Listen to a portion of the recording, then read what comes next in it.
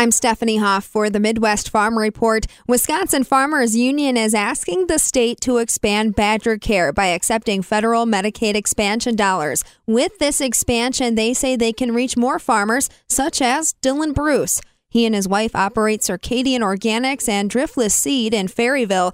He's also president of his Vernon and Crawford County Wisconsin Farmers Union chapter.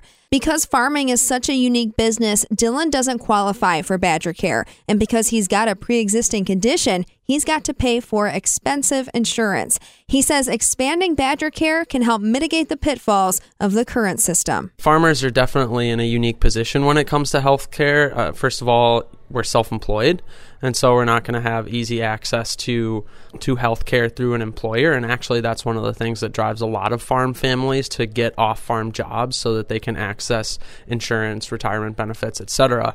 And we do have the public option of Badger Care in the state, but it has pretty stringent requirements. And in the case of a farm where your income might fluctuate year to year, even seasonally within the year, you can be eligible and then not eligible for Badger Care on and off. And so it's really difficult to access kind of comprehensive care.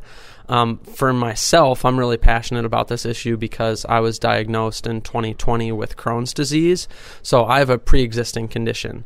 I have medicine that I have to take every month, likely for the rest of my life. On a cash basis, that medicine costs $7,500 a month.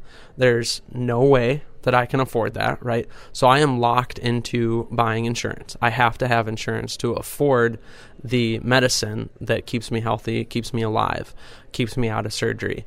And that, medicine is qualified as a specialty medicine. It's a specialty prescription, and so I can't even get an average healthcare plan. Badger Care would cover it very well. I can't access Badger Care because my household makes a little bit too much money, just over that threshold, right? So that's why the expansion is important, is to let more people come in. I have to buy such an expensive plan in order to be able to afford my medicine. So it's not even that I'm, going to the doctor all the time. I just have to have that medicine on a monthly basis, and it's such a huge stressor for us. It's our second largest expense every month after home, after the mortgage, is insurance plus the premium on my medicine, and that's without even rarely visiting a doctor. So this is something I care a lot about. Do other farmers in your circle, in your chapter, do they experience similar issues? Yeah, it's kind of luck of the draw, right? So there's definitely other folks in our chapter. We talk about healthcare fairly often as a policy issue for farmers. Farming is hard on your body. And so even folks that don't have a pre-existing condition or some acute issue they're dealing with, you get over time, you get to retirement age as a farmer, you're going to need robust health care that's available in rural spaces and places. And so it absolutely is an issue for a lot of other farmers, particularly around the fluctuating income and driving people to have off-farm jobs, driving people to say, I no longer have enough energy to keep my farm operating at its full capacity because I'm spending 10, 12 hours a day off-farm and can't get to those chores on time, whatever it might be. So it's absolutely an issue for a lot of folks.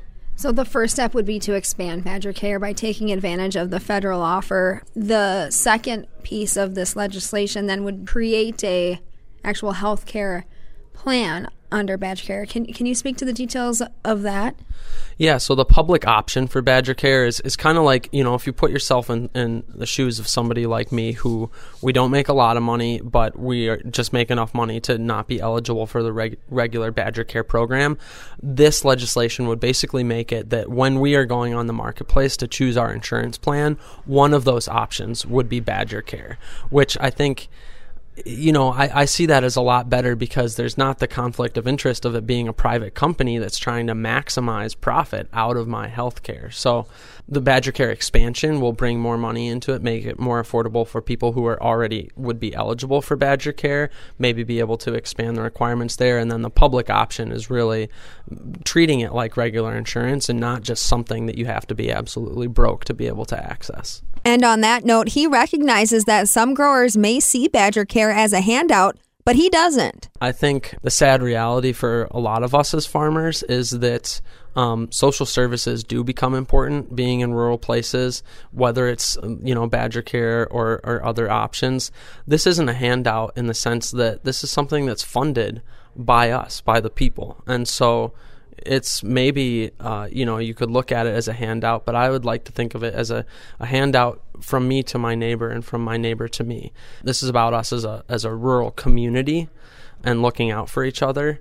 And so it's more than just being dependent on handouts or something else. Some of us as farmers, we're not taking a lot of money back to the bank, at the end of the year. And so we need to be able to access healthcare as well.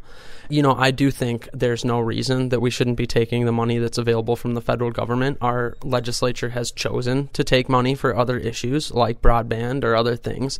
So they're kind of picking and choosing what they want and leaving some of us behind with that. Dylan Bruce along with us. He's a farmer out of Ferryville. He and his wife operate Circadian Organics and Driftless Seed, and he's a Wisconsin Farmers Union member. He supports the organization's push to expand Badger Care. Wisconsin Farmers Union is asking the state legislature to join the more than 40 other states that have accepted federal Medicaid expansion dollars. For the Midwest Farm Report, I'm Stephanie Hoff.